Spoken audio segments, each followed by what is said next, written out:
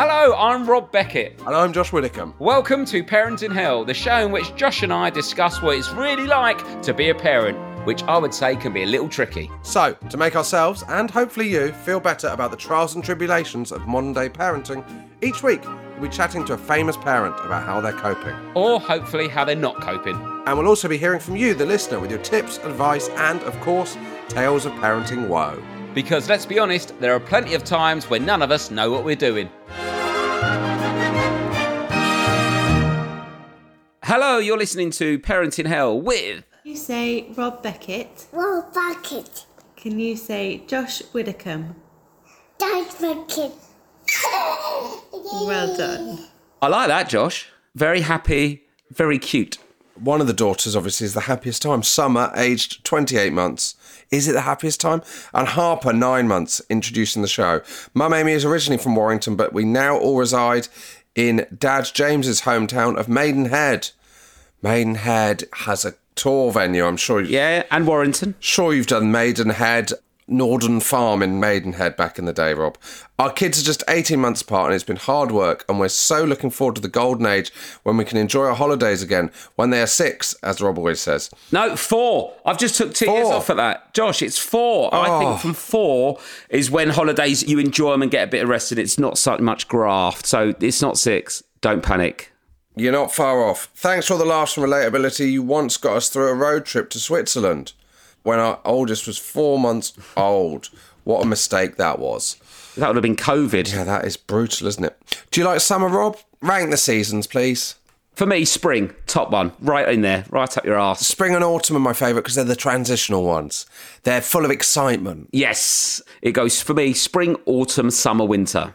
So for me, it goes autumn, spring, winter, summer. Really? Winter over summer? That's... No. Oh, because of Christmas. I love Christmas, Rob. Autumn's the best because the nights are drawing in and then Christmas is coming. Wait, sorry, are we watching Strictly? Christmas must be coming. Oh, I'm a celebrity. Get Magic Christmas on, here we go. Lovely. You know what? I think you might have maybe switch summer and winter around. Josh, you all right? Yeah. Rose has just spoken to some BT engineers in the street and they've said it's their fault the internet is down and they're sorting it. Oh, okay, yes. You've had issues for a week now. Luckily, they're getting sorted, Josh. Exactly.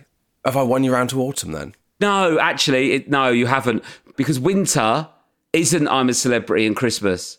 That's autumn still. Winter's January. Do you know what? There's something about January I do like, Rob, which is I like that feeling of, oh, God, I'm going to eat a vegetable and I'm going to go to the gym and I'm going to start that project that I wanted to... I like the feeling of renewal in January. Hate that. I hate that the most. I hate New Year's resolutions. Little rats like you. Oh, from the first... Tell you what, give your own arse a slap and do it now. It's November. Fucking crack on with it. Do that project now. What's the number? If you have to wait till then, it'll never get done. If you really want to do it, you start today.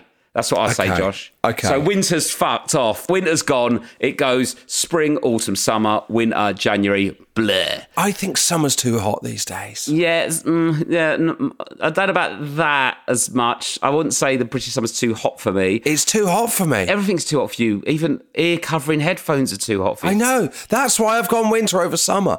I'm not made for heat. I've never seen you in a big jumper. You are T-shirt and thin jacket or T-shirt and big coat. I've never seen you in a jumper. Or I'd wear a sweatshirt. Yeah, even that is a thinner one. I'd never seen you in a thick knitted jumping like a fisherman. I cannot wear a knit. The eczema. Well, I don't have eczema. Don't you? You sure?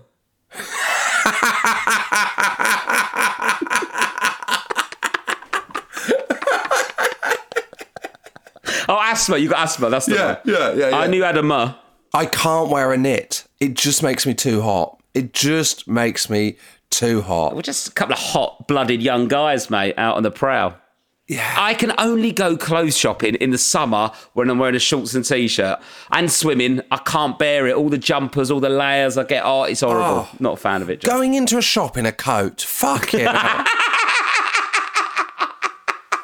Going into into a shop with a coat. That is such a simple thing, but it's horror. Over your arm, then your forearm's sweaty. Oh my God, awful stuff. And then you're carrying stuff, and then all of a sudden you're dripping with sweat because it's all hot inside, and you've got your big coat on, but you're trying to do a shop. Oh, it's horrible. Oh, fuck that. I do think the chiller aisles have got colder, though, in supermarkets since I used to work in them. Do you? Yeah, I get cold in them now. I never used to. When I worked in Safeway, which supermarket did you work in? I did Sainsbury's and Marks and Spencer. Oh, but slightly more upmarket than Safeway. Yeah, I was just up the greasy pole up to the top of the old M&S. Because is this just a Safeway terminology? So they'd have freezer section, fridge section, and then they'd have fruit and veg, which was like fresh. And then you could always do the mushroom joke. Not mushroom for these on the shelf. Oh, yeah. I once saw a stand-up do that to very little. What, in a gear? That's a dad joke at work. You'd have to do it at work. I once saw a stand-up. He brought me on, Rob. He did 10 minutes of puns about meeting his wife in the vegetable aisle, which was, I thought, there's not mushroom here. I don't know what the other ones were. She was the apple of my eye. Oh, that's a lot nicer. Yeah. But she had a lovely pair. Yeah. Oh, bit blue. She shoved the courgette up my arse. Stuff like that. Exactly. Subtle things. He walked on. You know what compères meant to do? Crowd work. He walked straight to the mic, just did 10 minutes of these puns and brought me on, and I didn't know what to do with myself. I got brought on a corporate, and it was for like a lot of old geezers that love rugby, and there was a rugby player, a really tall one. Oh, I followed him. Oh, he's so good. He's impossible. The bloke that was in Harry Potter. He's impossible to follow. Yeah, he's fucking massive. What's his name? Is he called Martin Bayfield? Martin Bayfield, that's it. Big up Bayfield. Great. If you want an ex-rugby pro as a after-dinner speaker, he's great. I'd say Bit Blue. Does a lot of stuff about cocks in the changing room. All good stuff. But he's so big. He's so alpha. Does really sort of blue stuff and stories from rugby days, and it's quite laddie. Yeah. And also he's been on Harry Potter, so he sprinkles out. He brought me on, and I died hard. He's unfollowable. Because he shakes your hand, and it looks like he's introduced a child. He's 6'10". He's 1.5 feet taller than you. I know, and he's done all those jokes. Oh, man, I died, and do you know what? Darren Gough, the England bowler, was in the second row, and I could see him willing me on, desperately hoping it would get better for me, but in reality, we both knew where it was going. Yeah. 2 people I've died after, the worst at a corporate, Martin Bayfield and William Hague. Fucking unfollowable, William Hague. Well, that's difficult because you're impossible to follow Bayfield because you're so different to him. But with William Hague, you're so similar to him. Again, it's almost impossible to follow in this different way. Bayfield. Oh, we should have a Bayfield survivors group. All the other comedians that have died that thought they were good at comedy until Bayfield rocks up with his sports stories. Oh, my God. And just for the Hague one, Rob. Yeah, go on. The audience of the financial industry were far more in line with his views than they were with mine. Let's put it that way. I can imagine. He was an excellent booking for the audience, and I was probably a misbooking. That's the way I'd view it. I need to find what Martin Bayfield finishes on. I think it's about another rugby player's penis or something. It's got to be about Will Carling's dick or something, isn't it? But he's excellent at it, Bayfield. Yeah, you can see it. There's a little clip of him on Prime Performers. Look, if you want to book him. I bet he's good. Anyway, the episode today. We have got Tom Skinner on the show today. He's from The Apprentice. He's from the internet, famous for his inspirational speeches from Dino's Cafe at 4 a.m. He's released his new book called Graft, all about his life. But he's a very interesting character, larger than life, very funny man. Also, he's got 2 baby twins and like a 3 or 4 year old boy, which we discuss. So he's up early, he's busy, and we chat about life and kids. Enjoy, our loyal listeners. What? We haven't got a name for the Parenting Hell listeners, have we?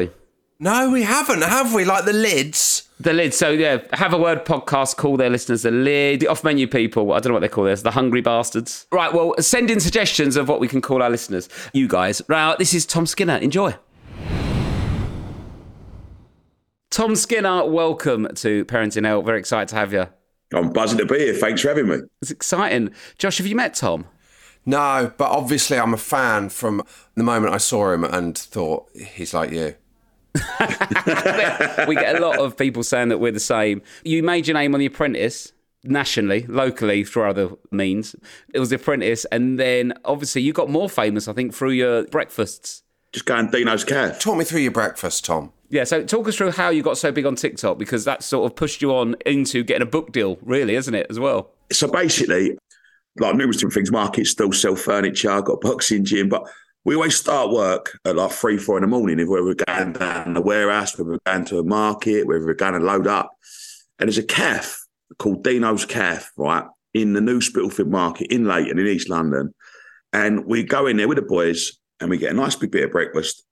And it just sort of happened last year. Like, I've always given a little motivational, come on, lads, what today we're going to go out there, give it 110%. We're not messing about. We ain't going home till we're proud. We're going to earn loads of reddies. And then my mate was like, we should film this. And we just filmed as a laugh. Yeah. Stuck it on. And by the way, we always have like lasagna or... It's not egg and bacon. It's a main meal. Roast dinners. Roast dinner, always a proper bit of grub. And we just filmed it, stuck it on the internet, because it's like, mate, people might like to listen to this. And I've done it, and it sort of went viral straight away. And then I thought I'd do it again, and I'd do it again, because I'm in there every day, so it didn't really make no odds to me. People were just like, this geezer's waking up at 4 o'clock. He's like spreading positivity and smashing down like 17 roast potatoes at 4:30 in the morning. It's inspiring, Tom. I think that's your charm and what sort of won you so many fans on The Apprentice is. Like, your book's called Graft, you work really hard, and you've got a busy home life now. So you've got 3 kids. 3 kids, mate, nightmare. So, and what ages? So Henry he's coming up to 3 in November, start of November, and the twins are 4 months old. Oh, my word. Yeah, twin girls. What was the moment like when they said at the scan, this is twins? Mate, do you know what happened, right? You couldn't make this up. So I've got a third sense. I'm not like Mystic Meg, but I was like, imagine it's twins. Anyway, gone to the hospital. Do you mean a 6th sense? No, 5th sense. No, you said you've got 3rd. Most people have got 5. Oh, well, I've only got 3.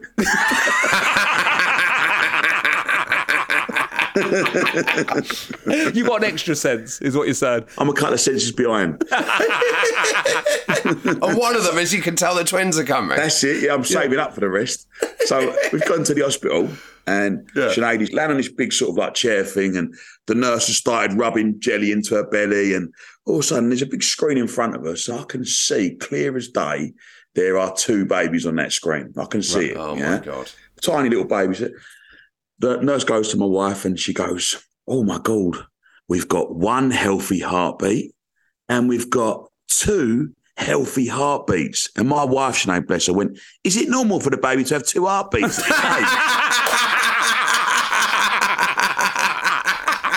I've looked at her and I've gone, you what? We're having twins, babe. I imagine you've always wanted quite a big family, Tom. Honestly, it's the best thing that's ever happened. Like, I love my kids. Like, it's great. You know what I mean? I love getting home from work and little Emery just showing me his poo in the potty. It's fantastic, you know? Like, yeah. What a welcome home. Yeah. Daddy, look, I done poo-poo present. No. What time do you get up normally anyway? If I ain't working about 5 or 6, I don't really sleep that well. Like last night, I caught, been to work a week. I had to get my little boy from nursery on Friday because he had a little tummy bug and he was being sick. And I caught it yesterday. So yesterday, I was all night being sick, both ends basically. So I've had not a great night's sleep today, but it's good because I've got a day off. So I'm doing these bits and pieces with you. Right, so this is a day off to you. I'd say, Tom, you do better with less sleep than Josh. Yeah, I'm not ideal for it. So what time do you go to bed? Probably about 10 o'clock-ish, 10, 11. And get up at 3. 3:30. Fucking hell. So having kids didn't affect you in terms of a sleep thing at all? Mate, I'll be fair, I've always been a really light sleeper. Like, I mean, last night, obviously, it was terrible. I've hardly any sleep. But it doesn't really affect me. Like, if the babies wake up, if Emily wakes up, I'm sort of awake anyway, so. And how hands-on are you? Because obviously you're working at the markets and up early and out the door. You came on 8 out of 10 Cats the other day up in Manchester. You're doing this. You'll do a big book promo tour, I imagine, and stuff like that. So you are super busy because you almost still got your day job and then also this sort of like TV, internet personality job. Yeah, I'm just really greedy. Just extremely greedy. I want everything. So how do you fit that in with parenting then? Is Sinead doing the majority of it and you're doing bits when you can, or do you try and do more when you're at home? Do you split it? So Sinead is the governor, mate, honestly. Like, let's be honest. Like, if it was like a nappy changing ratio, she's on like 98%. Like, she's my wife's amazing, and yeah, she's a legend. But when I've got a day off, I'll take Henry out, I'll take the twins out. I'm hands on when I'm indoors, but nappies and that. I'm not the best at, you know what I mean? I'll do bottle time. I'm happy doing that. Yeah, I'll do feeding time. I'll do all the other bits and pieces. When the nappy comes, no, thank you. Really? What's your problem with nappies? I think I made it clear from the start when we had Emery. The first nappy I changed, I was sick over the baby. So she's Sick on the baby. Well, I mean, I aimed, but Are you not very good with that kind of that poo and wee and stuff? I mean, we's I can do. It's the poos. Like, Yeah. I mean, we're potty training Emery at the minute, and what I've had to do is buy a little tube of Hot Wheels cars. You get 10 cars in a tube, Yeah. and I've said every time you go in that potty and do a poo, you can take out a little car and play with it. Yeah. So obviously now I've got about 400 Hot Wheel cars around here. Yeah, he's regular. But now he's just making them up. He's like, Daddy, look, poo. I'm like, there's nothing in there. Car, please? No, like. So do you do the wee nappies, but the poo ones, Sinead takes? The wees are all right. It's Yeah. the poo. I'll get the gag and I'll... Really? So have you always had a problem with poo? You should work on Newsnight. Has it always been a bit of that kind of stuff makes you a bit gagged there? Mate, you know what it's like, especially when they come out like runny or green, and they're all up their back and they stink. It's the worst thing ever. They are brutal, to be fair. Are your kids already... Can you see that they've got your kind of big personality? Is Henry... Is he a little shit? Yes. Yeah. A chip off the old block. He's already trying to do a deal on Hot Wheels cars. That feels He's like... on the driveway now flagging down cars. So you've got some bits for sale. I mean, the twins are just babies still, but they're just starting to laugh, which is beautiful. See them laugh and all that. I'm loving that. And they're just starting to rock a little bit now. And Henry's just a little character. Like, he just makes me die. Like, the things he comes out with. Yesterday he was going, Daddy, there's this toy. The dog goes like this. And I was going, oh, yeah. He's going, you do this? And I was going, all right, I'll do this. Like, I don't know why my son's got a strange accent, but... No, it sounds like he's just learning English. Yeah.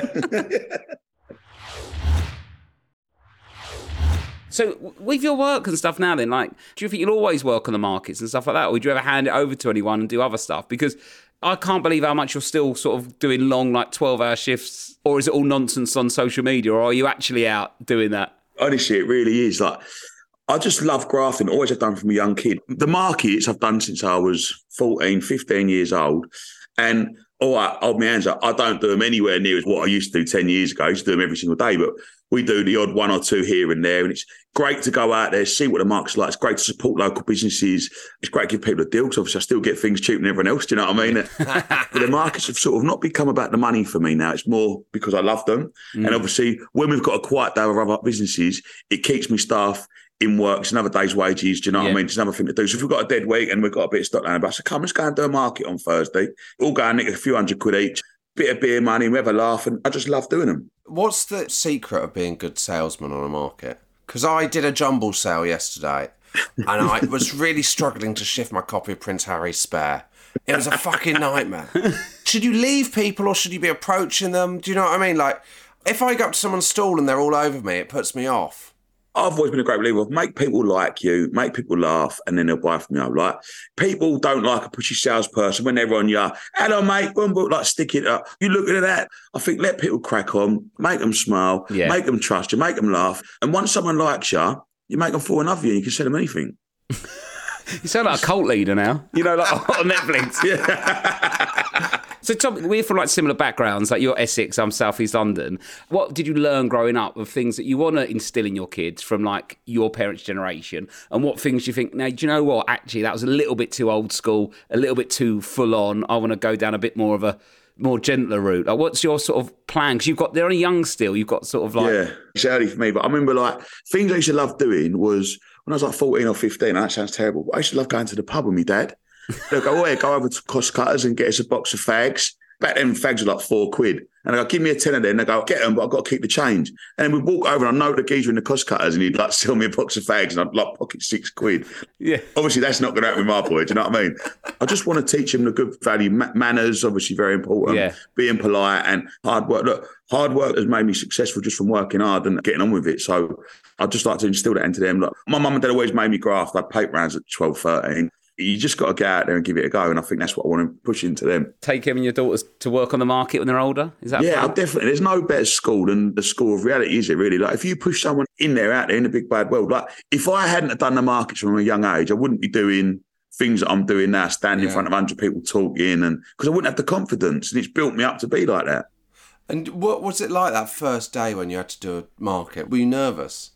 I don't even remember doing my first. I remember setting up stalls was always hard when I was a kid. You set up stalls, especially in the winter, and your hands were like, they used to have these metal setups and your hands are freezing, you know what I mean? Yeah. And your fingerless gloves to try and get them in. And I remember they'd go like, do you want to come back, put it down later on? And you go, yeah, go on, I'll do it for another £5 or a tenner. I remember like, someone go, we're busy on Saturday, do you want to earn 40 quid or 30 quid? And you think, yeah, like when you're a kid, that's loads of money, you know what I mean? Yeah. I remember when I was about 18 and I was doing them on my own, my dad was selling like a load of handbags. So was he market trader as well? Yeah, but he stopped doing the markets like probably 20 years ago, yeah? Right. And he had like a women's like little boutique shop, like selling just crap, like it was just like purses and handbags and like pashminas and like 2 for a £5 and things like that. But it was just off the market. And he went, I've got a few hundred bags here. All the zips are broke. Do you want them for £1 each? I went, you're going in, but there's all broken bags. And I remember going and dagging the market, putting them all in. I was sitting there all the night before fixing them up and all that. I was sort of always buying and selling and giving it a go. And I just remember enjoying doing that. You've got to love it to do it. Yeah, you did some stall stuff, didn't you, Rob? I used to work at a Columbia Road flower market. Yeah, brilliant market. Yeah, my brother's mate had a shop there, but then I was selling compost out the front of it on a little stall. And were you good at it? I was all right at it, but I was so tired. I was only 14, so I wasn't as confident as I am now kind of thing. Yeah. And I remember getting picked up at like 3, 4 a.m. on a Sunday. You're like, fuck that. All I can remember is how easy it is to drive through London. You just zoom. Yeah, no traffic. No traffic. That was the best part. And God, look at him. It's like 28 days later in the morning. Tom, were you there for the births? How were the births of Henry and then the twins? Do you know the story about the twins? No, I don't. I want to now, though. I will start with the twins because it's epic. So I'm sweating a little bit because I'm a bit under the weather, sorry. It's all right. If you need to go and be sick or shit yourself, don't worry about us. I've got a bucket here, don't worry. Or have a shit and then be sick because you've seen some shit, but that's another option. I'll send a little Hot Wheel to you for doing a good job. Thank you. So when the twins were born, so basically I got offered probably one of the best jobs I've ever been in my life, and that was to manage West Ham in America. Right, okay. What? Essentially happened. So it was like 5-6 days before Prague, yeah? Was that when West Ham went and won the Europa Conference? Yeah. But this had been booked up since January, so we didn't know if we were going to get that far. But the plan was if West Ham, we were going to go to America, manage the team, then fly to Prague. What do you mean by manage the team? So I was managing the West Ham Legends team. So it was like all our best players from like 10, 15 years ago. You had Matty Jarvis, Marlon Harewood, Anton Ferdinand, Elliot Wald, like some brilliant players. Yeah, Jimmy Walker. Honestly, it was fucking sick. So but it's like your dream as a West Ham fan to all these people. Yeah, so it was like these were like the players that I've watched growing up. And I absolutely love it. Where in America was you? North Carolina. Oh, so what a gig. You're getting paid to go over there, all social media stuff with a club. Insane. Dortmund was out there, Wolves was out there. Insane. It was a 7-a-side tournament and they've asked me to manage them. So basically, I've gone to Sinead. The babies weren't due. Oh, no. Look at him, he's putting his hands up. Here we go. The babies weren't due until the start of July. Okay, and when's this? When are you out there? Well, it's the 1st of June, basically. So it's right at the start of June. Yeah. Like a month before the babies are due. A month before. And obviously Prague was on the, 6th, 7th? Anyway, it was 5 days out there. One day I was travelling. I've gone to her, look, babe, if you don't want me to go, I will stay home. But it's West Ham, managing the team, like, I can't turn this down. And also, it is a month until they're due. So I'm all happy. I've rung Sinead's sister. She's moved in around my house. I'm going for 5 days. Now, I've never been to America before in my life. I've never been there. You know what's happening, don't you? I've got on the plane, and because it was all booked a little bit last minute, all the players are dotted all over the plane. Yeah. I've ended up sitting next to these 2 Americans, lovely couple, proper Americans, like legends. They was cracking me up. We had the best flight ever. They was talking about they'd been over to London, they tried fish and chips, and I was like, I've never been to America. But they must have thought you was like some sort of caricature version of a London, like a paid character. Yeah, like we was talking about Cockney rhyming, slang and all sorts. Like, it was brilliant. Like, we got there. As we've got to the gate, everyone's gone through, and there's just literally the biggest security guard and his 2 coppers with guns just picked me up, took me into a room, and I was like, oh no. Oh my God. And then I sat there, and all the team obviously couldn't wait. They've gone back to the hotel. I was in there for a couple of hours.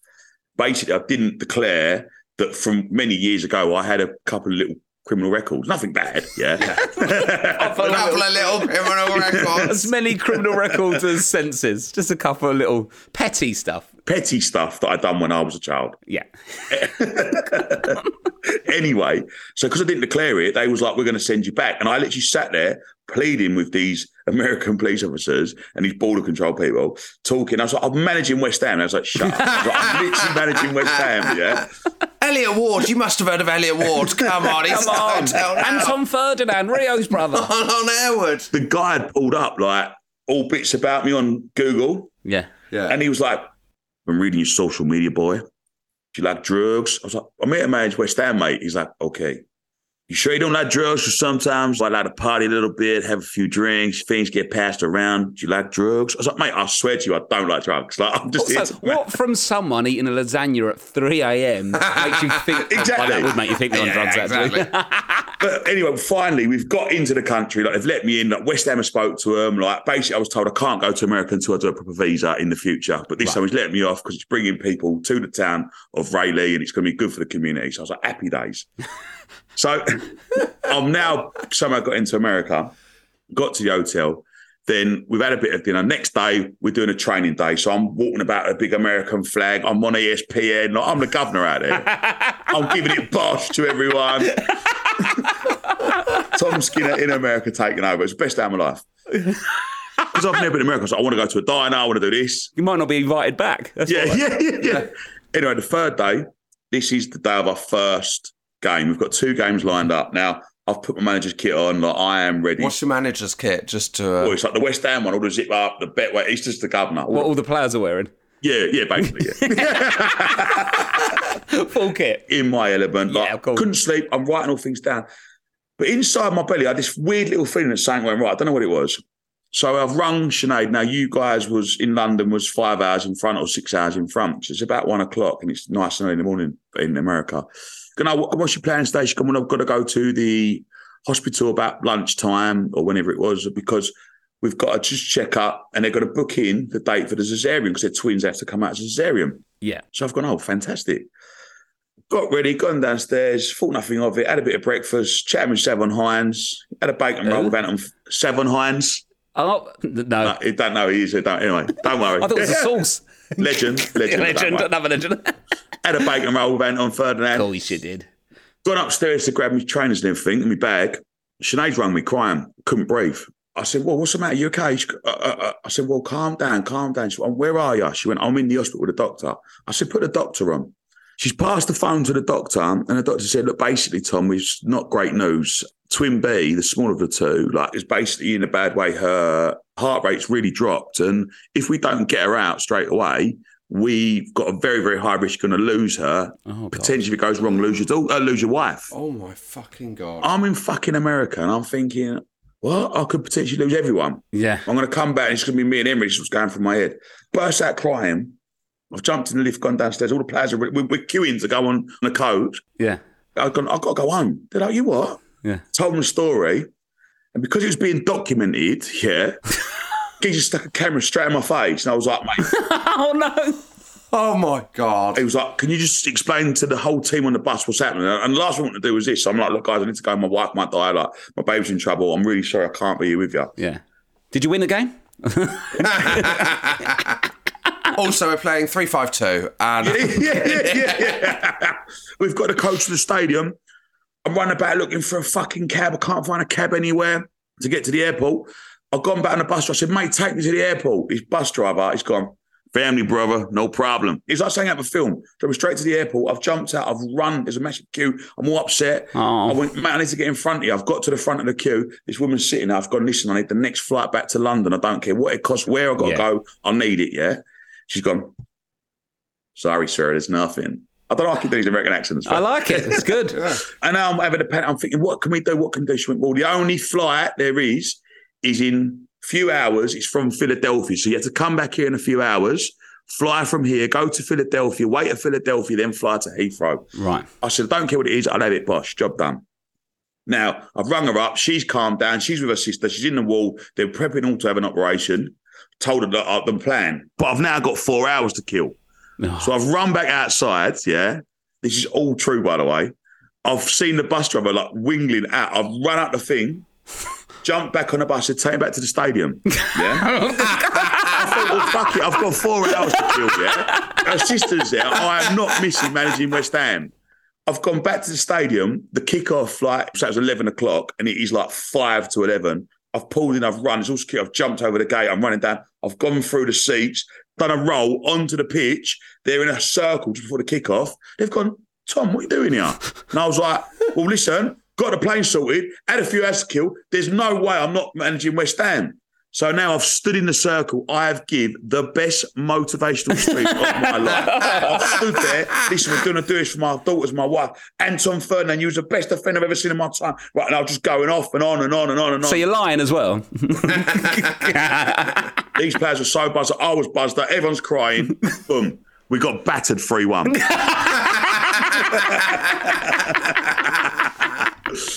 After that, I've run off. I've gone, guys, good luck for the next game. I'm going to have to go straight back to the airport.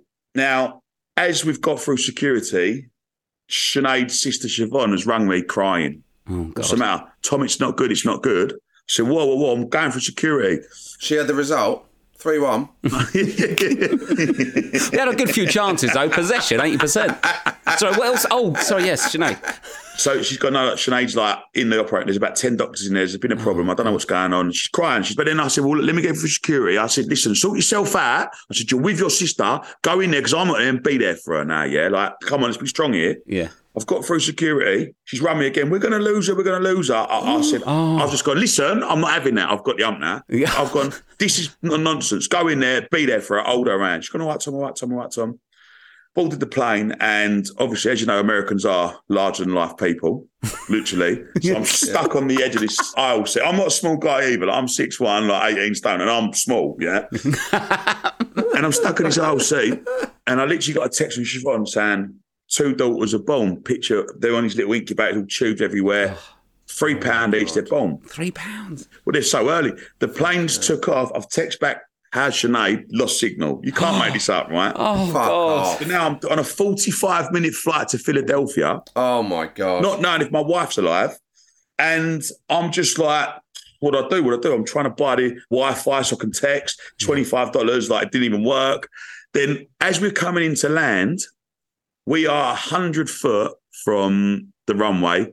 Cabin crew, everyone's sitting down. There's nothing. All of a sudden, the captains give a little brace on the speakers. I've gone, fucking what?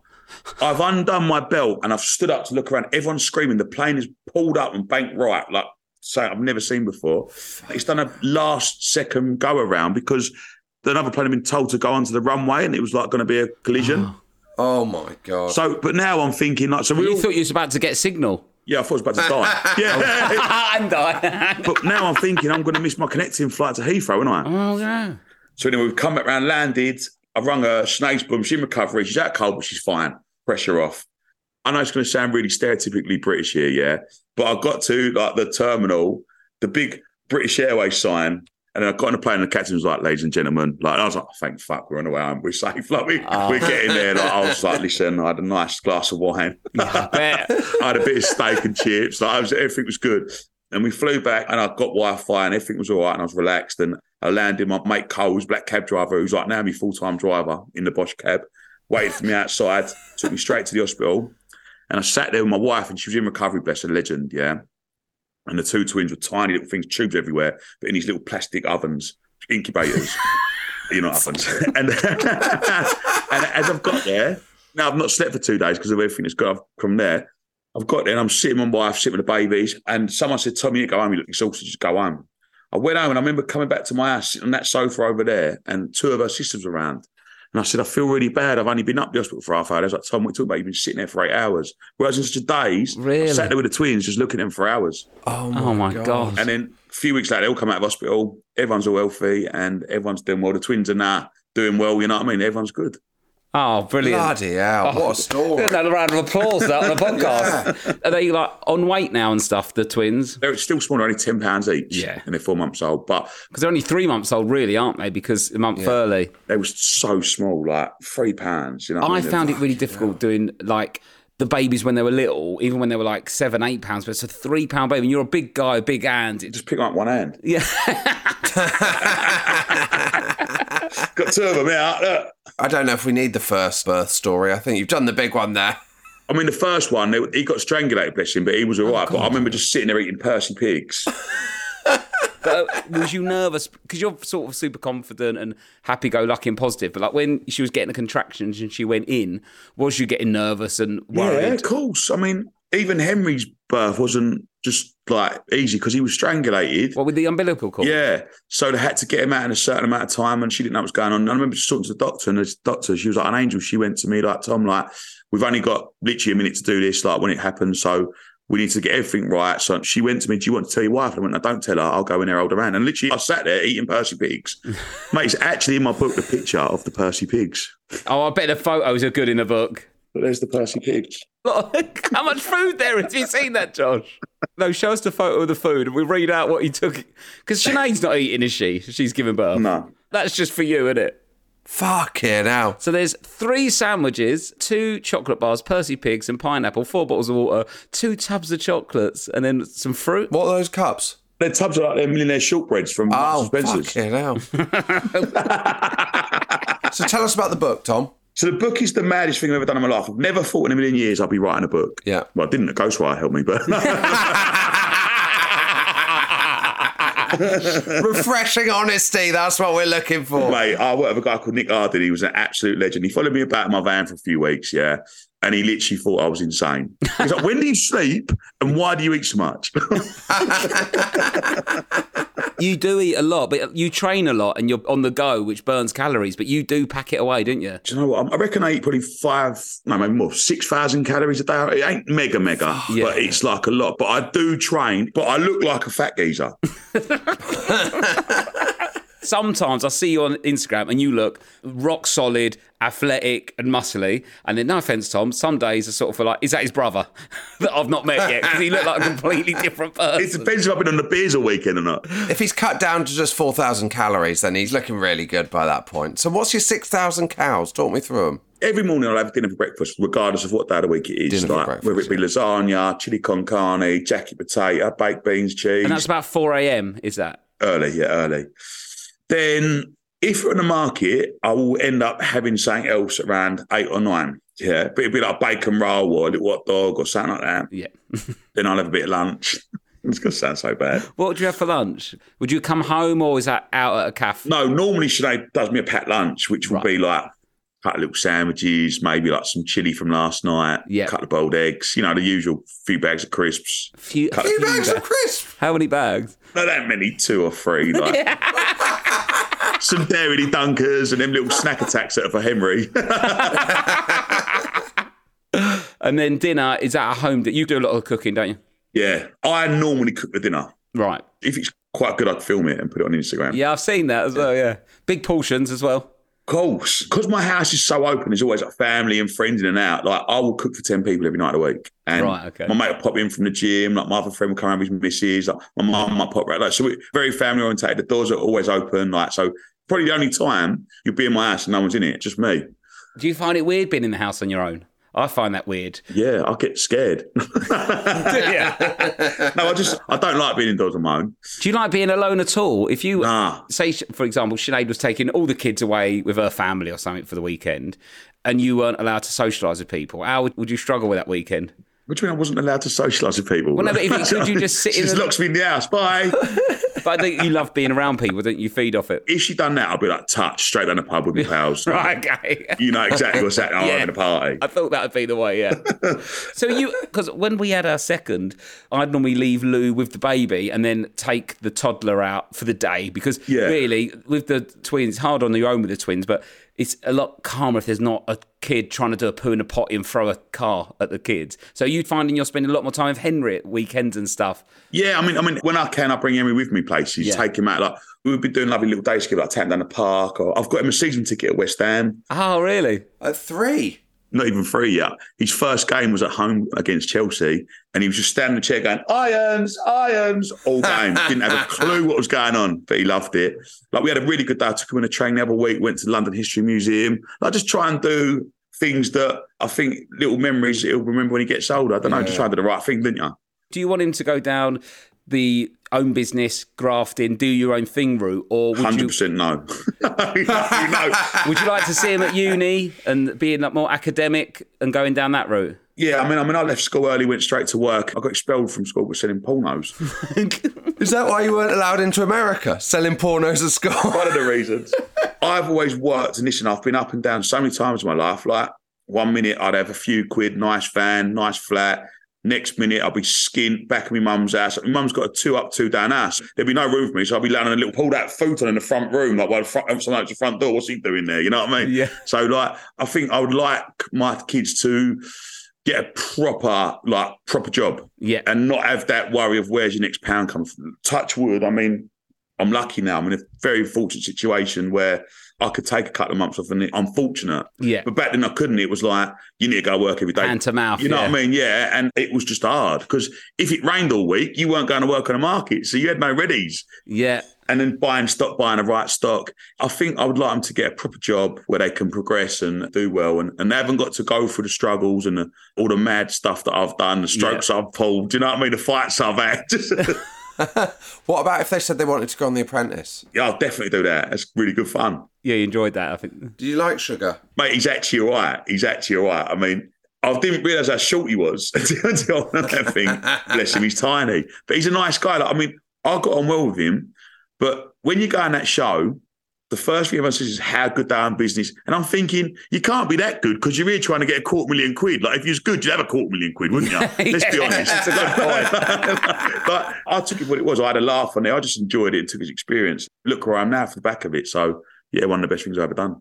You all live in a house together, don't you? Yeah, it's like being in jail, mate, right? So you turn up, they go, phone, money, keys, strip you of all your stuff. You get chucked in the house, you get your little cell, your little room. There's like 3 to a room, and literally you're told when to eat, told when to go to bed. You can't watch telly, you can't speak to your family. And I was there for 7 weeks, so it was hard. It was hard. You do miss your friends and family. I mean, I did sneak out once, but...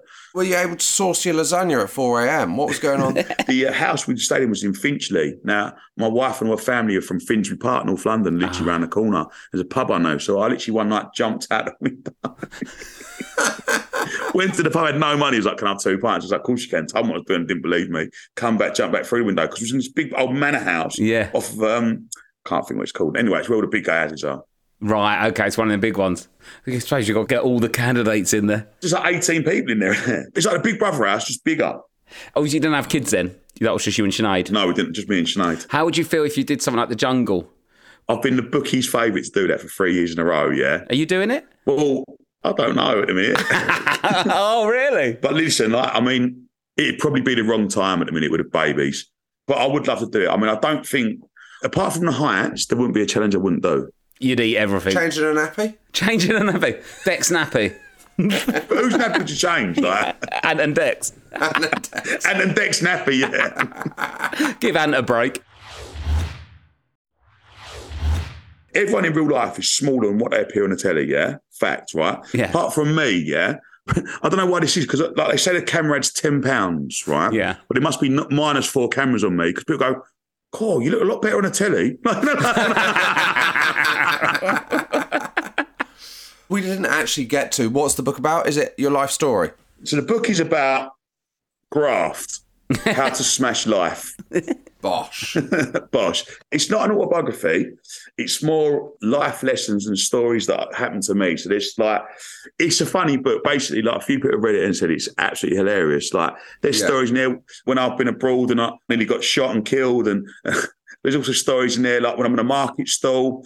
Anything that I thought could give someone a lesson in life, I've put in that book. I've read an advanced copy of it, one of the only ones we've read, because we've got the same publisher, Kelly. Yeah, how lovely is Kelly? She's so lovely. She's really, really good. And she, obviously, as well, you've got dyslexia to quite a high degree, which you might find it really difficult. And Kelly was really helpful with me doing all that kind of stuff. But she sent me a copy of it, and it's really funny. It's a proper, like, authentic. And I think that's why you're so popular, is what you see is what you get. Really, with you. And I think it comes across in the book, so you're not pulling any punches in it. Thanks, mate. There's a few stories I couldn't put in there because I thought I'd go... Any you want to share here, Tom?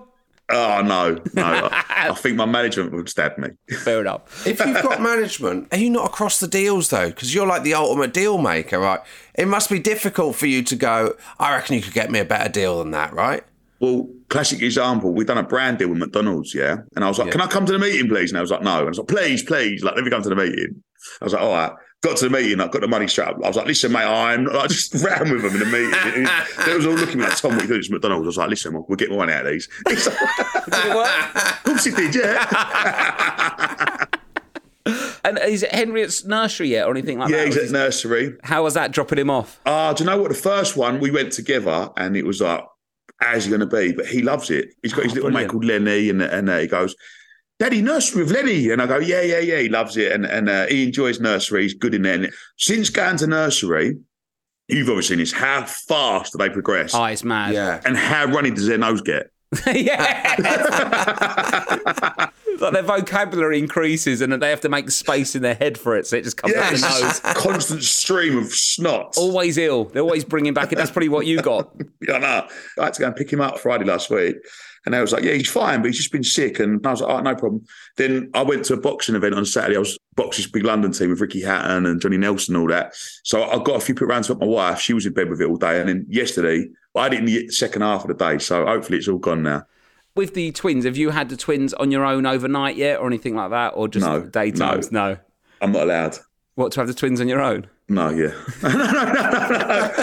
Listen, it's going to sound terrible, yeah? Okay. I'm still struggling to tell them apart. Oh, what, the twins?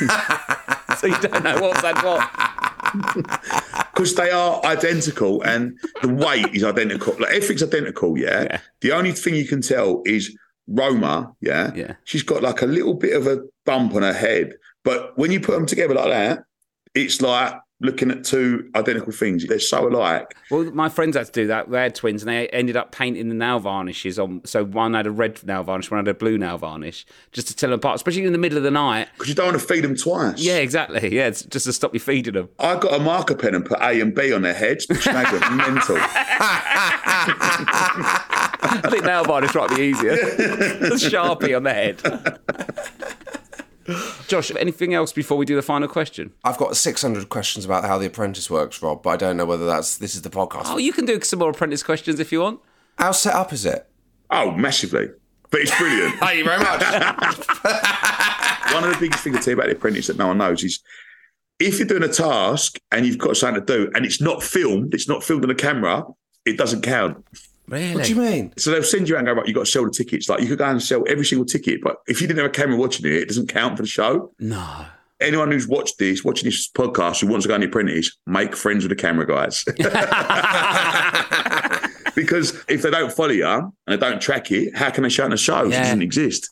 I always think, like, it must be really annoying when you're desperately trying to sell a load of stuff and then they pull you aside for an interview and you're like, I really could do without this because I'm trying to sell some scarves on a market stall. What I'll do, like, I mate in a minute. Kind of, I ain't doing one now. I'm just carrying on doing something. But when you do a task, it's 3 days long as well. Right. What? Yeah, so one task is 3 days. And what goes into it is insane because you actually are running about all day, getting in cabs, going here, going there. It's very, very long. And the boardroom takes 3 to 4 hours to film. Oh, my God. Oh, my God. That must be exhausting. Lord Sugar, I love him. Lovely bloke. But he's getting a little bit now and he forgets his lines. And like he'll just like randomly just start screaming at someone and get their name wrong. And then they'll go, Lord Sugar, you got his name wrong. And they go, oh, and he'll do it again and just scream at the same person again. You're sacked. Oh, shit. What is it? 5. Hard to remember your lines. It's been a pleasure to talk to you, Tom. Josh, I feel like there's another Apprentice question. You've got more. What's that cafe like? Shit. Oh, it's so bad. You know, like one in Cash that just has like a couple of cakes with cellophane over it and some Mars bars, a couple of like Rios. It ain't a great cafe. No, fair. And you know when you win the task, I always think those things look so fucking shit when you go to a cocktail making class. Well, obviously, I only won one task, yeah, and this is I was fuming, yeah. So everyone got like, oh, lunch at the Shard, like this, like something good. What did I get? Fucking rowing lesson, right? They was like, oh, yeah, so I had to sit in a pool with like the other 6 guys in my team in a canoe and just row against a thing while someone's going, row. And I was like, this is a joke, isn't it? Like, this is not fun. That is awful. Terrible. That's not going to incentivise you to doing well, is it? Well, that's why I lost the rest of them. On purpose. And what's it like to be fired? Is that a relief in the end? No, because you obviously want the money, didn't you? Right, yeah. I want them readies. Final question, Tom, but it's about Sinead. Look, we don't ask everyone about Sinead, just for you, obviously it's about Sinead. What's the one thing she does parenting-wise that makes you go, oh, she's amazing, I'm so lucky to have her as my partner and mother of my kids? And then what's the one thing she does that sort of frustrates you a little bit with the kids, that if she was listening, she might go, yeah, he's got a fair point? So I think that the way she's just so on there, she knows what the babies want. She knows which one's which. Yeah, she knows what baby's what. It's, you know, like when the baby starts crying, I sometimes don't hear it. She'll just sit up, get up, bang, she's on it. Or if Henry's upset, she knows what he wants. Like, she's so good at being a mum. And like, she'll sit there and she'll be, I don't know, doing a colouring book with Henry. Yeah, she's got one twin there. She's just multitasking. Whereas I'm like, oh, I've dropped the baby again. Like, obviously I'm not like... Yeah, to clear up, you're not actually dropping the babies. It's just a bit of fun. Yeah, but I mean, almost. One thing that she does to annoy me, probably when Henry wakes up at night sometimes, yeah, because obviously his bedroom's next to our bedroom and he's got a little gate on there, yeah, and I'll sometimes open it in the middle of the night so he can come in and get a little cuddle, yeah, because I just like having a little cuddle with him. Because remember, I wake up 3, 4 in the morning, so like if he wakes up, I have a little cuddle and I get in the shower and I go to work. She'll like hear me go dink, and she'll like wake up when I'm asleep, like when she's doing the twins, and then lock the little gate so he can't come in for a little cuddle in the morning. That annoys you a little bit, but you can see why she's doing it. Yeah, she's like, you shouldn't be leaving his bed. Well, that's because you piss off at 3 and she's got to sleep with a toddler for 4 hours. That's what she said. She's like, now I've got 3 kids, wide awake, 3 in the morning, and I've had no sleep. And you're in the cafe going, good morning, you lovely people. So thanks so much, mate, and good luck with the book and everything else. What's the name of the book one more time? It's called Graft, How to Smash Life. A bosh. Cheers, Tom. Have a good one, mate. Have a good day, guys. See you later. Tom Skinner, a bosh. What a lovely bloke. Full of beans. Yeah. He's just so animated, isn't he? When he first appeared on The Apprentice, how many tweets did you get, Rob? Yeah, a lot of people saying it's... But we're actually very different in real life. Like, I've got a beard now. It's like, also, he's much bigger than me. He's like 6'1", I'm 5'8". Yeah, you're not having a lasagna at 4 foot. 4 a.m. 4 foot. 4 foot a.m. Fucking hell. He sounds like you need a fucking lasagna at 4 foot a.m, mate. I should have asked him about lasagna at Christmas, what his view was. Oh, Fuck. God, yes. Maybe next time. But yeah, buy his book, Tom Skinner. Good luck with a graft. Right, see you next week. See you Tuesday. See you Tuesday. Bye. Bye. Hi guys, Fatia El Ghori here. Quick question, bruv. Do you like to laugh? Do you like to give money to good causes? Course you do, bruv. Course you do. Well, listen, on Thursday the 2nd of November at Hackney Empire, I'm hosting a comedy night with a star-studded lineup. Heard of Rob Beckett, Jack D, Kerry Godliman, Axel Blake, Joanne McNally, Harry Hill? Well, yeah, I pulled some strings, didn't I? They're all going to be joining me to raise money for the British Red Cross, Morocco earthquake and Libya floods appeal. It's a win for your dopamine levels and your morals. So get your tickets at Hackney Empire or Ticketmaster. See you there, innit? Hello, I'm Jen Brister. And I'm Kerry Godliman. And we host the brand new podcast series, Memory Lane. Each week, we'll be taking a trip down memory lane with our very special guests, as they bring in 4 photos from their past to talk about. And Jen and I will be doing new episodes every week. Come on, we can all be nosy together. Memory Lane Podcast, available now. Hello, I'm Giles Brandreth. What's the very first thing you remember? That's the question I'll be asking my famous and fascinating guests in Rosebud, my new podcast about first memories and first experiences. My first memory is handing my Auntie Muriel a piece of turd. Other guests include Dame Judi Dench, Alison Hammond and Rory Stewart. Download and listen wherever you get your podcasts.